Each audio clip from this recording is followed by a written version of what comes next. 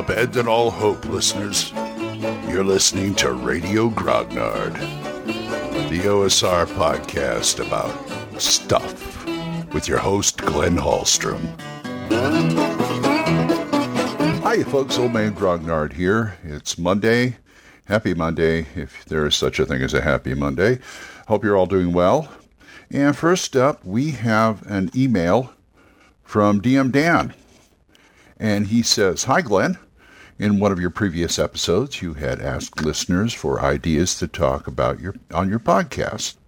Listening to you has me taken an interest in Astonishing Swordsmen and Sorcerers of Hyperborea. Good choice, Dan.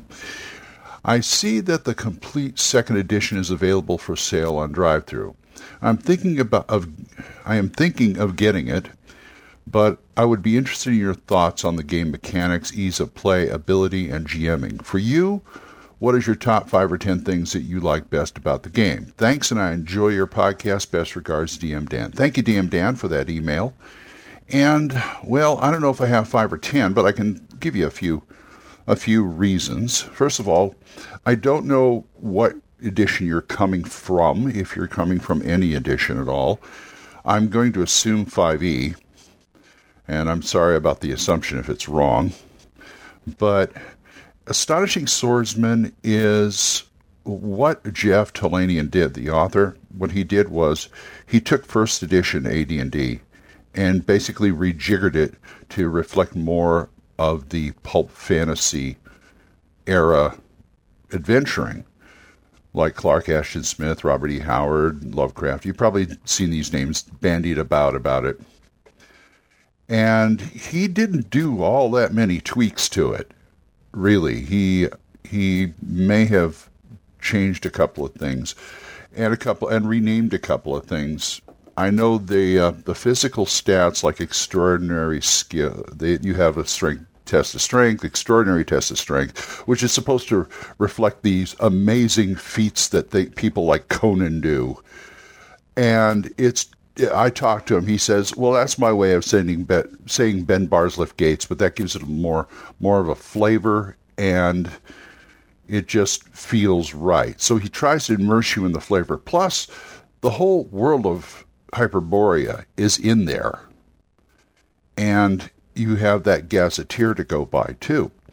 But aside from that, the mechanics work like 1E. So if you have any familiarity with first edition AD&D, then you're home free, pretty much. You've got first edition AD&D in one book.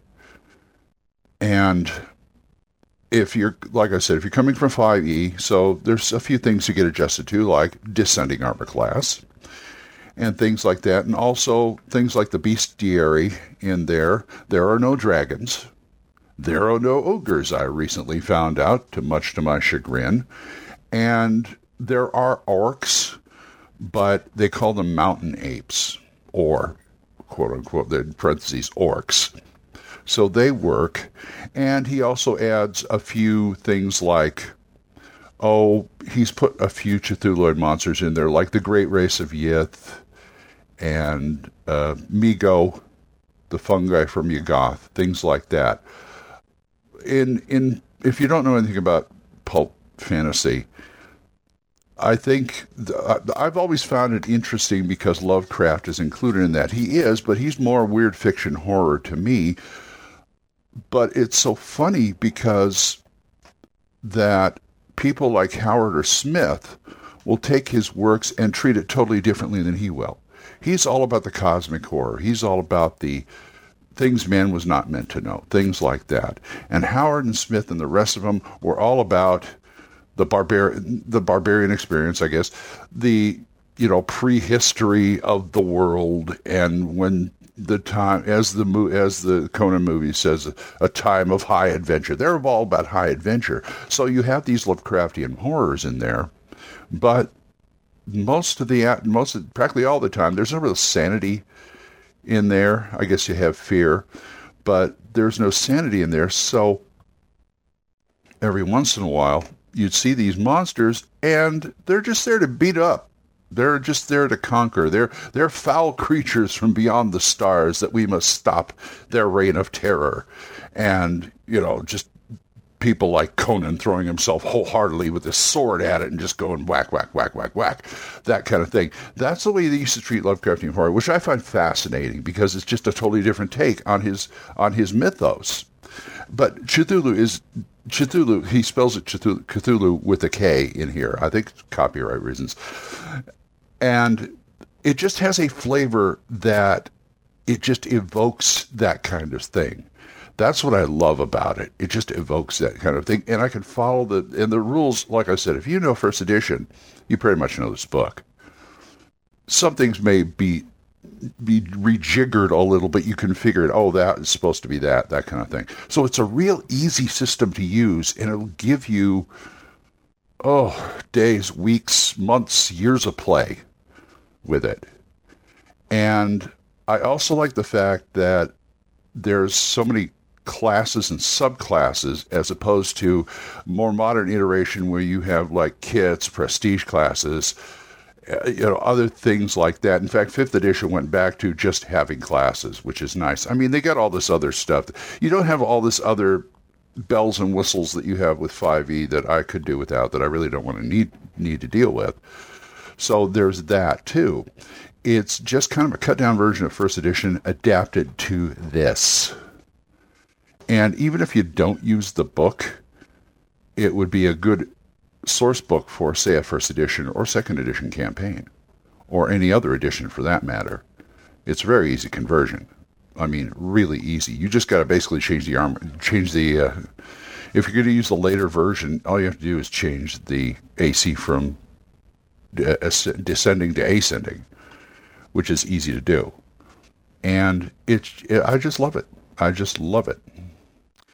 Okay, well, thank you, Dan. Thank you very much. Now, I'm going to talk about adventure design again, and I'm not trying to beat a dead horse about how I do it. Do outlines instead of plots. Because I kind of figured out since I've been running this campaign, I've kind of figured out what it's all about as far as prep goes, or running the adventure at the table, for that matter. You cannot predict. Everybody knows it's a rule. It's pretty much given that you cannot predict what the players are going to do. So you try to make every contingency possible. So I try and throw that out. And what I do is create situations for the players to react to and see how they react. You may have to change things in transit while you're doing it, but that's the whole point of the game. That keeps you on your toes too. This is all stuff I've said before, but the whole point of the thing is you cannot control the actions of the player characters, but you can control the actions of the NPCs, bad guys, monsters, etc., etc., etc. And the whole thing is keeping your characters busy, and I'm talking about your characters, NPCs, monsters, bad guys, keeping your characters busy. And that's, to some people, and to me, it was a hard thing to do. It's still a little hard because you try to make connections in your brain between things that you have laid out there. You have, like, here's what you can only do. You can only plan one side's tactics. You can only plan one side's plan, idea, whatever, what they're going to do. And you've got to A, know what they're going to do, and B, know the NPC or bad guy well enough to know how they would react to any adverse input, like the player characters interfering. And that's the whole crux of the matter right there. You gotta know, how do I say it? You don't know what the players are going to do, but you gotta know what the bad guys are doing, or the monsters or the NPCs. Yes, there's random encounters. Those happen. That basically, it gives the players something to fight if they don't have anything to fight, if they want to, if you want to give them an encounter. And it also shows the players that, hey, this is the real world. This kind of stuff happens. You go out in the woods where you know there's bears, you run into a bear, well, hey, it's going to happen. So that's the whole point of random encounters, but they're not the be-all and end-all of the game.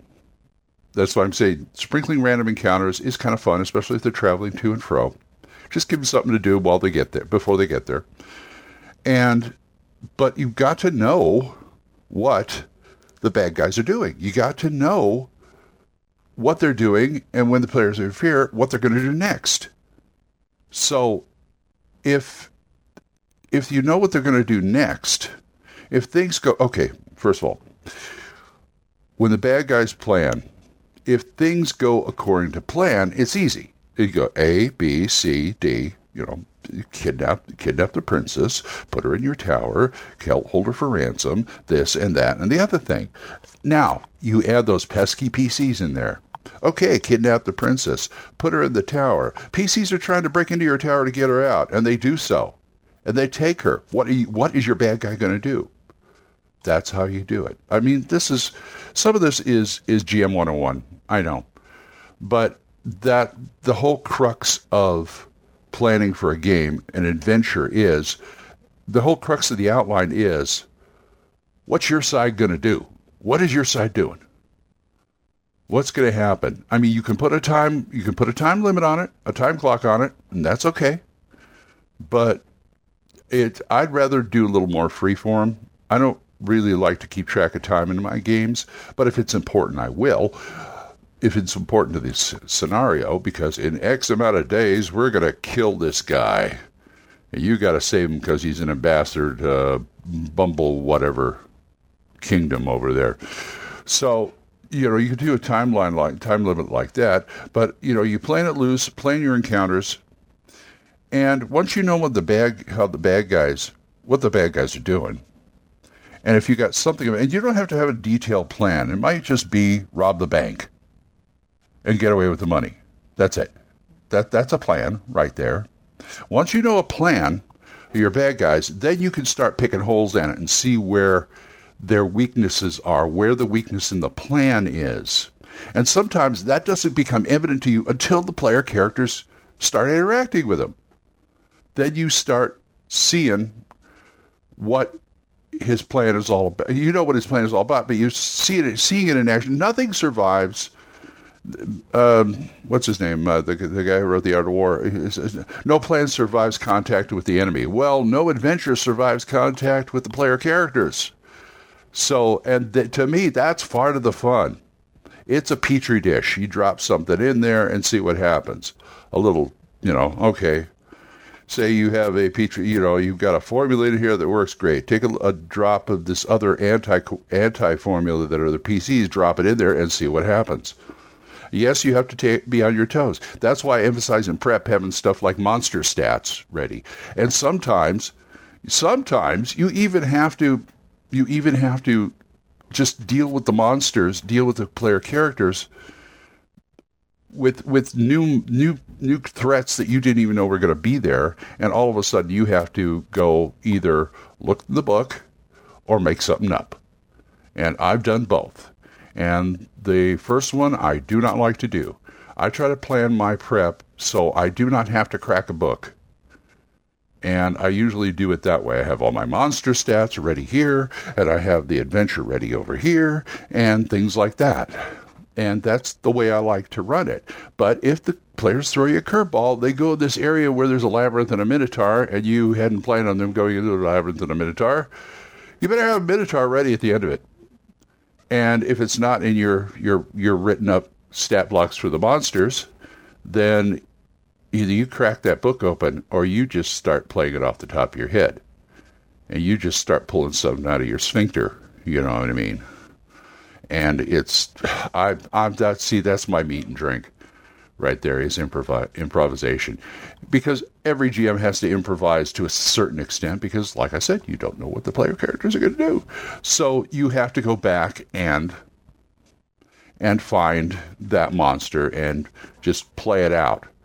I've read enough monster stats to, if it's your garden variety type of fantasy monster, I can ad-lib a decent encounter with them. And even with like special abilities, if I'm playing a Hydra, you know about the heads and all of this stuff, or maybe I can even do like a low-level vampire who has, what the standard vampire shtick is, and you can do it that way. Anyway, So I hope that helps you guys, and I'm going to start my day. So tell you what, if you want to talk to me about this, why don't you drop me an email at oldmangrognard@gmail.com, or you can drop a voicemail on Anchor. And as little as 99 cents a month, you too can support this program, and I would thank you. And thank you to my supporters, Jonathan Dorja Wendell Jessen, Oliver Shriek, Gilbert Soares. Now you told me you said I pronounce it right. Now I'm going to pronounce it wrong. Gilbert Soares and Mark C. Walrig, who has a new podcast on Anchor, The Yawning Owlbear. Check it out. So until I see you folks next time, keep the dice warm, and I'll talk to you later. Bye-bye. Questions? Comments? Send them to oldmangrognard@gmail.com. We'll see you next time when Radio Grognard is on the air.